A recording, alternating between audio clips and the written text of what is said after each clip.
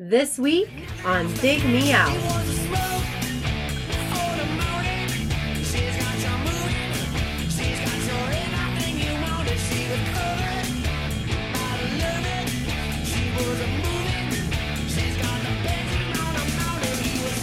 With your hosts, Jason Diaz and Tim Minichi.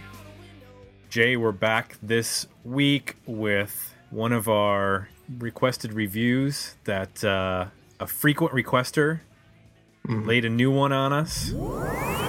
Requested review. This is one, Jay. This review. I feel like I'm doing the Tradio bit where I'm like, this is an item. This is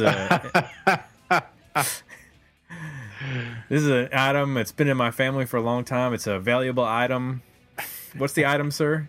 It's an item. Set it up. Yeah. So this is Drivin and Cryin, Jay. And Eric Peterson suggested it. Excellent. Now, I'll be honest, I had never listened to any Drivin and Cryin. What? No. You never heard Fly Me Courageous? Nope. Come on. No, never heard of them. And That's a pretty big radio song. Well, I didn't listen to the radio, Jay. I was... In the early 90s, you didn't listen to the radio? No. Whatever. I was listening to an advanced version or primitive version of Spotify. No, I don't. I did not hear this song. I didn't hear it. I never heard this band. Okay. I heard the name. Were you in Cleveland at the time? In 91? Yeah. Yeah, Cleveland radio played it pretty heavy, man. What, MMS? Yeah. You know, I don't know. I probably wasn't listening to the radio that much when I moved to Cleveland because I was out in the burbs, far away from Cleveland, and I was me too. I was getting my music from people that I went to school with. So like somebody would be like, "Hey, check out this Eric Johnson guy." I'd be like, "Okay," and then be like, "Hey, check out." Exactly. So I listened to it from a dubbed cassette, and I go, "Okay," and then I go down to the record store and buy it on cassette. Same thing with like Red Hot Chili Peppers and Public Enemy and all these different bands that eventually I would hear on the radio, but I wasn't really listening to the radio that much. I did as a kid, but not as much as in high school. You know what it also was? My car had an AM radio. Oh. I drove a 1979 Chevy Citation when I was in high school, and all it had was an AM radio. Well, that'll do it. So I listened to a lot of Rush Limbaugh. That's about it. And what was this? 1420, was that the sports talk station in Cleveland? 1420. I think that's one of them, yeah. WKNR, maybe? Yep. Yeah. Or something like that. Yeah, it's not KNR. It's something else, but yeah. Yeah, so it was split between political talk radio that I had really no interest in. I just put it on because I needed something in the car, and it's Cleveland sports radio, which again, I wasn't like a big Cleveland sports fan because I was from Buffalo, but I needed something. So Jay, I missed it, is what I'm saying. I missed Drivin and Cryin completely. You apparently know who they are. I do. I know that song. Okay, you know that song. Yep. Over on our Patreon page, Eric, who suggested this record, gave us some feedback on it. He said, so this album was pretty much a disappointment sales-wise, following their previous album having a couple of hit singles. Considering their sound, the scene they came out of, and the popularity of alt-rock in 1993, why didn't this album do better? Was it the album, or was it that they were seen as a part of the hair metal hard rock scene of 1989? Jay, that's an interesting setup for this review. We can talk about it in the history of the band, but what he's talking about in terms of the scene they came out of. So they were from Atlanta, Georgia. There was a band in the 80s also out of Atlanta, Georgia. What were they called? Oh, yeah, REM. So they actually had a connection to REM. I don't know if you know that, Jay. I do. I do not know that. Yeah. The guitar tech for REM, Buren, maybe? Buren. Buren Fowler. He became the touring rhythm guitar player in Drivin and Cryin in the late 80s. They had a connection in that way. I should back up a little bit. So they from Atlanta, Georgia. They formed in 1985. The core lineup was Kevin Kinney. Kevin spelled with no I. Kevn. Okay. He was the lead singer and vocalist, guitarist for Drivin and Cryin, and then also had Tim Nielsen. They've gone through a couple or more than a couple lineup changes. So the current lineup is Dave Johnson and Aaron Lee Tasjan. The original lineup was Frank French. He ran a recording studio, and that's how he met Kevin Kenny. That's all my notes say. It says, met in a recording studio. And then Paul Lentz was a drummer who played with them in the early years, who Tim Nielsen was in a band with. So anyway, a lot of different people were in and out of this band at different points, but it's mainly Kevin Kinney and Tim Nielsen are the names that you need to know. At one point, they were signed to Island Records. They put out a number of records on Island. The one that we're reviewing is their fifth album, Smoke. It came out in 1993. Reached number 95 on the Billboard 200 chart. Nice. Yeah. So Fly Me Courageous is, are you saying that was 89? No, that was 91. Okay. That came out in 91. That was one of the albums that was released on Island. The album was released during the outbreak of the Persian Gulf War, Fly Me Courageous. Mm-hmm. And it became a sort of not a rallying cry, but it was used on naval and air force bases. And the pilots were telling the band that they were listening to it before takeoff. And they would go when they would, take off for whatever bombing run they had to go on. Okay. So that's interesting. Yeah. I wouldn't have thought of that. Okay. This is before they were all listening to Megadeth and metal, apparently. So as, Fly Me Courageous went to number 90 on the Billboard chart. As I mentioned, and as Eric mentioned, it did not, the follow-up Smoke did not do as well. It made it to 95, but apparently the sales were disappointing compared to Fly Me Courageous. It's hard to get exact sales information on this band. As far as singles go, Fly Me to Courageous made it number 15 on the U.S. Modern Rock chart and number 19 on the U.S. Mainstream Rock chart. They also scored two other singles, Build a Fire and The Innocent, 15 and 31 respectively on the U.S. Mainstream Rock chart from Fly Me to Courageous. Now, Smoke did score a couple of U.S. Mainstream Rock top 25 singles. I remember Build a Fire, too. What was the third one? The Innocent. And if you go to their Spotify page and you look at, what the top 10 most played songs are, all those are, in the top 5. Yeah, all three of those got played heavy in Cleveland, man. They're all very familiar to me. Okay. So the band is still together.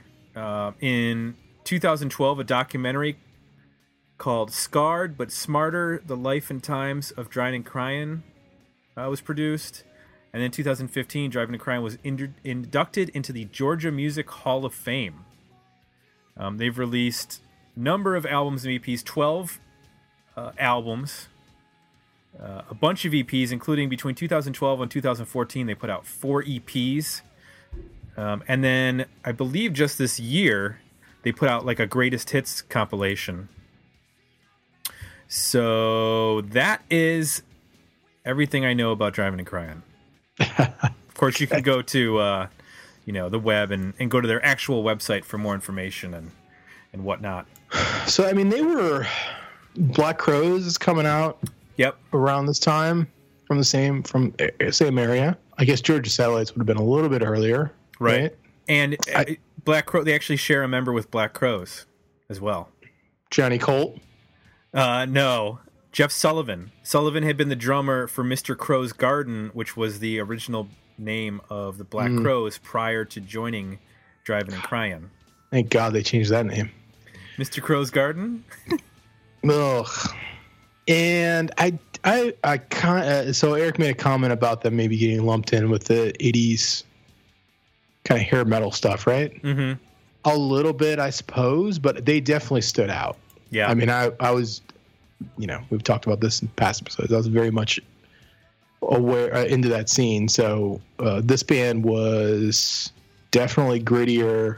I don't know that I don't remember them touring with any of those bands. I mean, they were a hard rock band, but they were definitely in the same way that when the Black Crowes came out, it was, different, like markedly different. Like, yeah, they had long hair and wore jeans and whatnot, but it was like there was a grittiness and a rawness to it and it just seemed a little more authentic. That made them stand out. And I think that's evident in some of the info I've read about them. Like their early tour, one of the early big tours, they opened for REM on their Green album tour. So that's back in, I don't know, when was the Green album? Was that like 88, 87, 88, 89, somewhere in there? So that's, that's when this band is putting out their like second album. Right.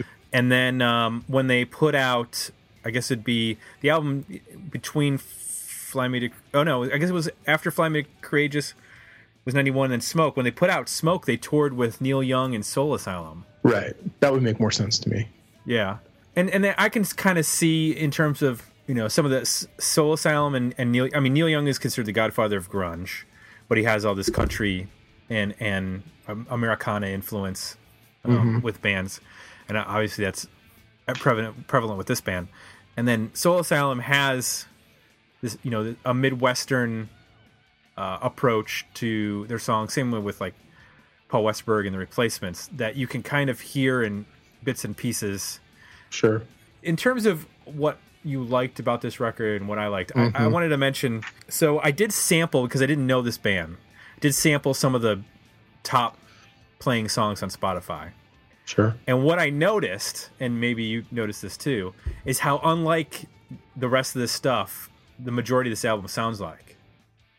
To me, this sounds like they're making their cult electric. Like they found AC/DC, or they dug out their AC/DC records again and decided to, play to make TNT, because a lot of this record is very 70s rock influenced, much harder and louder and faster than anything that I sampled.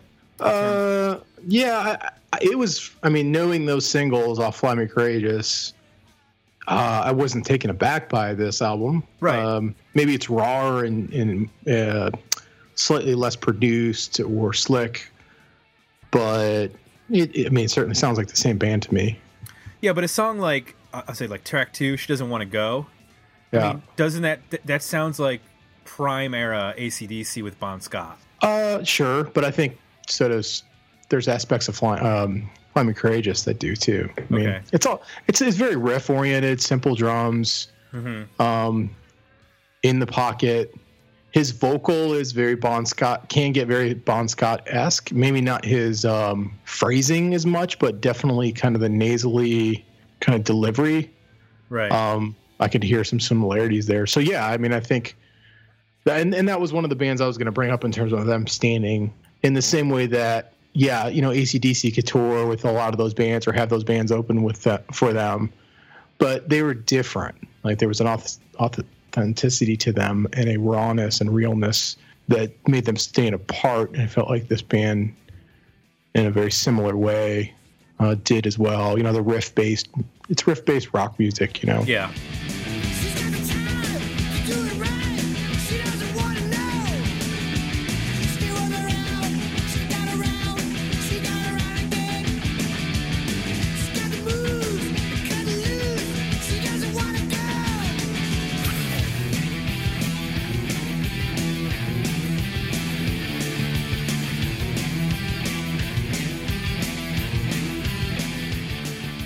I guess that's why I found myself enjoying this record so much is the riffs.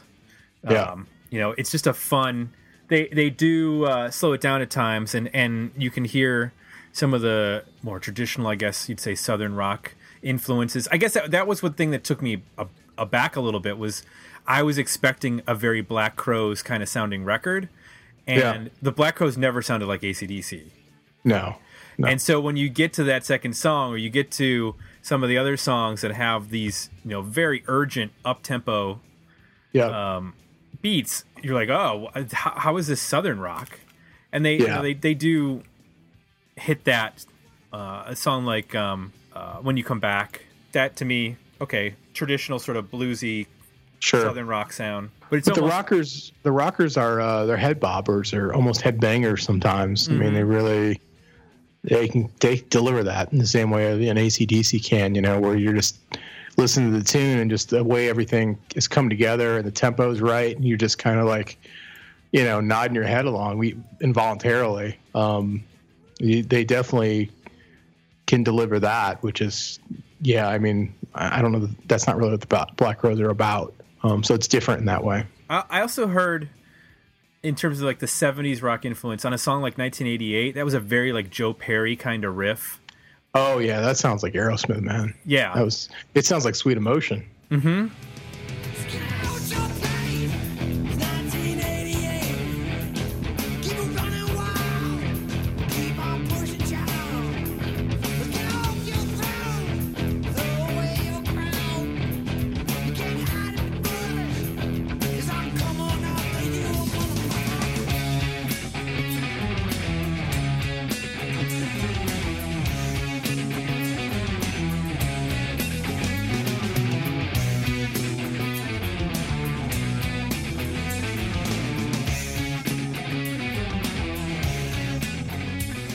They're drawing from, their history of growing up listening to not just Southern 70s rock, but just overall. I mean, big guitar, riff-oriented 70s rock, and it's cool because their take on it is, with his vocal that's not quite Bon Scott, but it can get there a little bit. It's a really interesting combination, and then they do some things.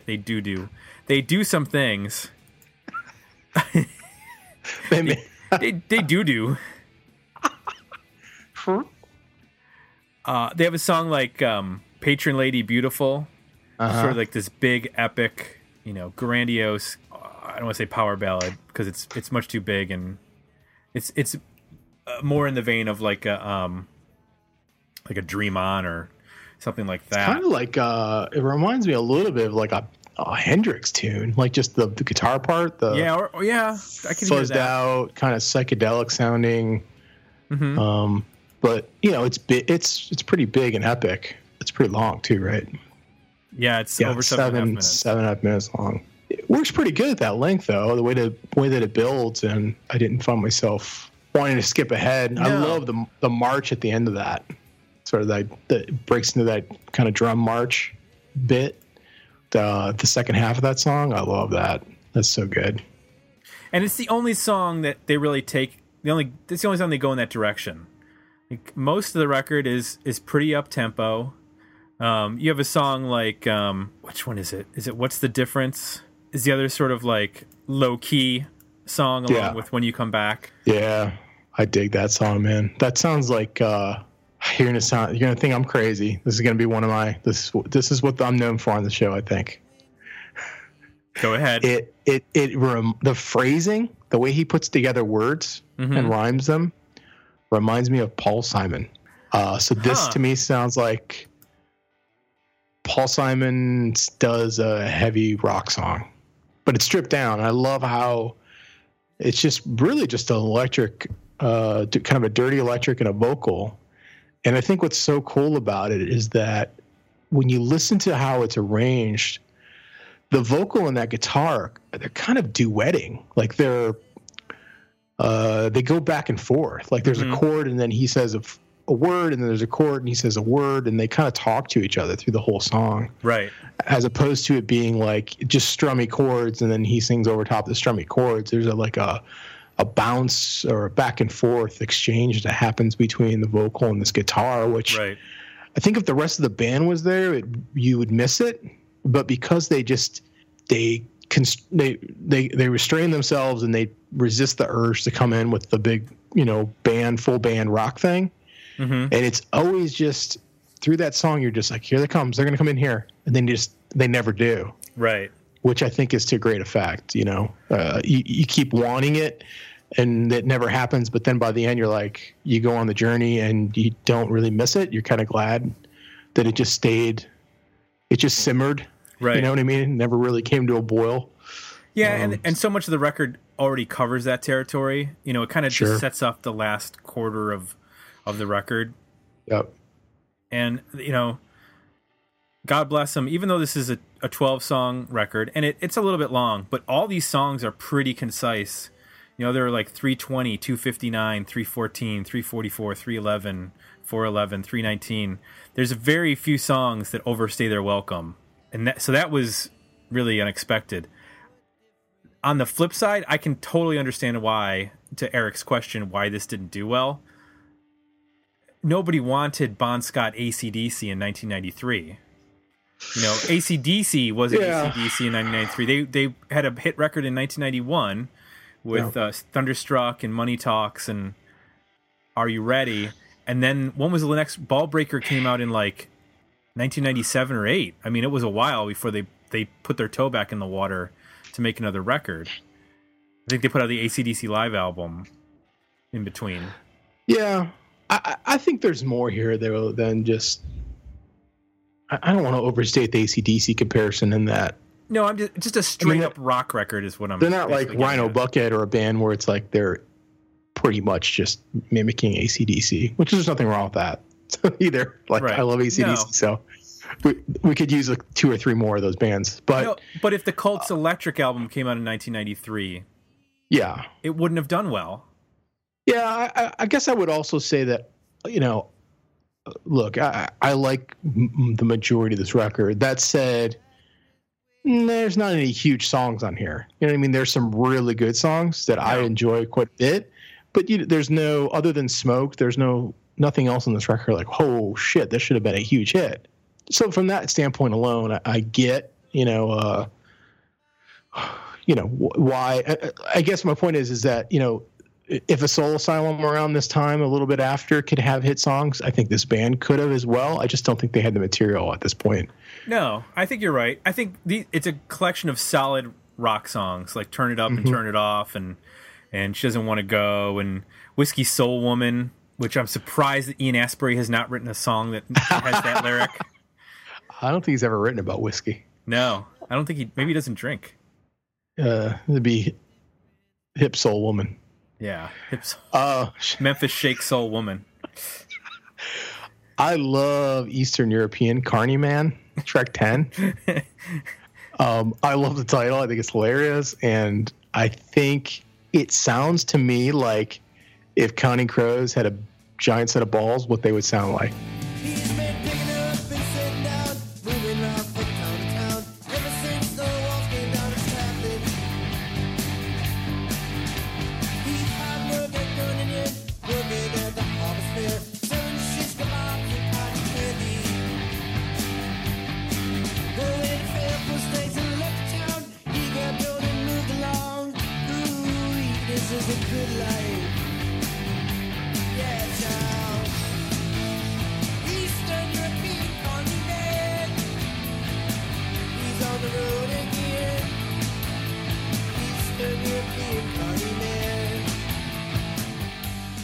That kind of delivery, but done with way more conviction, chunkier, more attitude, and more energy. I just love that. And it's one of those songs where when it starts, you're like, nah, I don't know if I'm going to like this. And then the drum fill comes in, and it kind of does this like switch the tempo, kind of just reframes the whole song when that drum fill comes in. And then it grabs you right away because the vocal drops right at that point. Yeah. And I love that tune too. Kind of a spoken delivery like Adam Duritz would do, but just a lot gutsier. Interesting. Occasionally I found myself thinking of the Upper Crust with that sort of title, Eastern European Carny Man. But not very well. What's wrong with that? No, there's nothing wrong with that. Not to press the AC/DC button too much, but I just think that 1993 was the year Pearl Jam put out Versus, and this was just in total opposition to anything that was going on the radio, and maybe the strength of the songs isn't there as a single, whether it's a strong album, it doesn't have a standout, like you said, single, which probably hurt it making any sort of impact on a Hot 100 or something like that. Even college radio is not going to play anything at this point from this record. They're going to be playing. There was a Beastie Boys album. There was Pearl Jam. Yeah, all that kind of stuff. It's almost too, I don't know, earnest. It's not. It doesn't have a quirky enough of a weird, quirky alternative flip to it. Right. For this time period. Yes. Yeah. So I love Smoke too, though. I mean, and you said that got a little bit, right? It charted a little bit. Yeah. Verses in that tune are awesome. It comes close to having a chorus. It's kind of a little bit obvious, but it's memorable. Makes you walk around the house going smoke, smoke, smoke, smoke. Smoke, smoke, smoke. Yeah. All these songs, if you cranked them up about 10 or 15 on the old odometer, got them a little faster. They get into like Glucifer territory, which I also liked. Yeah, I thought Back Against the Wall. That's kind of a Motorhead-ish riff. Mm-hmm. Listen to it. If you sped it up a little bit more, you'd be in that territory for sure.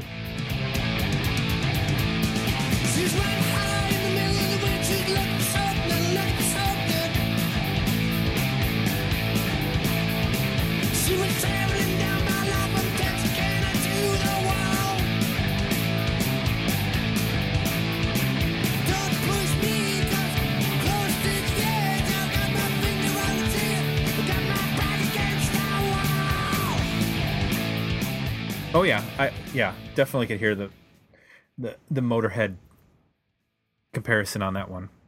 So let's talk about our overall opinions on this one, Jay. Worthy album, better EP, or decent single? Where are you at? Oh, I'm at a worthy album. I mean, there's really maybe two songs on this record that I would skip. I don't love 1988. I love that they're doing an Aerosmith thing. It's just not a great song. Like All Around the World's okay, but I was gonna say that riff sounds like something else. That yeah, it's a little too familiar. Yeah, but everything else, man, I don't know. This was a fun one to go dig up and invest some time into. I'm looking forward to digging into Fly Me Courageous and some of this other stuff they put out. There's a lot of records here. Yeah, I need to go back and check out some of the catalog because I agree with you. I think this is a worthy album. There's a lot of cool stuff on here. Great guitar riffs. The vocals are fun. He's got a lot of attitude and interesting melodies to place with each song. That it's not repetitive. And, he's unique sounding too. Oh yeah. It's a genre where it's difficult to get a singer that has their own thing, and I think he has his own thing going. Yeah. So I'd definitely like to check out more than what I just sampled quickly getting prepared for this.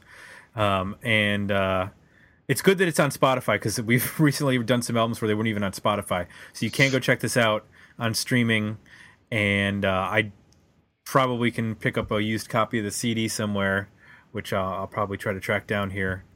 Don't know if this came out on vinyl or not, but be interested to check that out.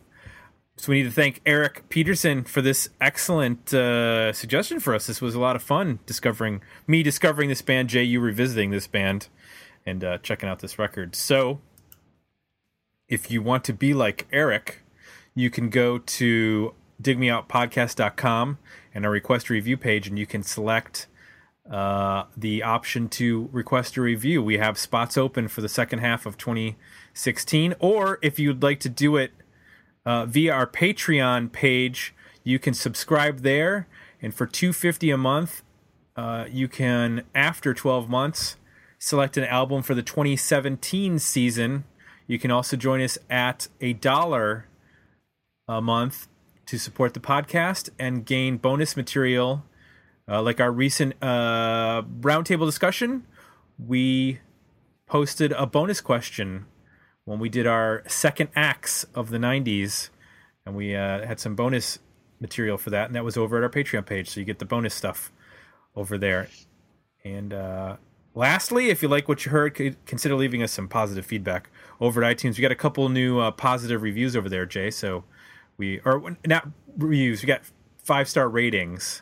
Oh, nice. But there wasn't a review to accompany them. But we appreciate that. We're up to 25 reviews over at iTunes, and we appreciate that kind feedback. And that's it. So for Jay, I'm Tim. We're out. We'll be back next week with another episode. Dig me out. Thanks for listening. You can support the podcast by becoming a Patreon subscriber at patreon.com/digmeout or requesting a review for the 2016 season at our Request a Review page at digmeoutpodcast.com.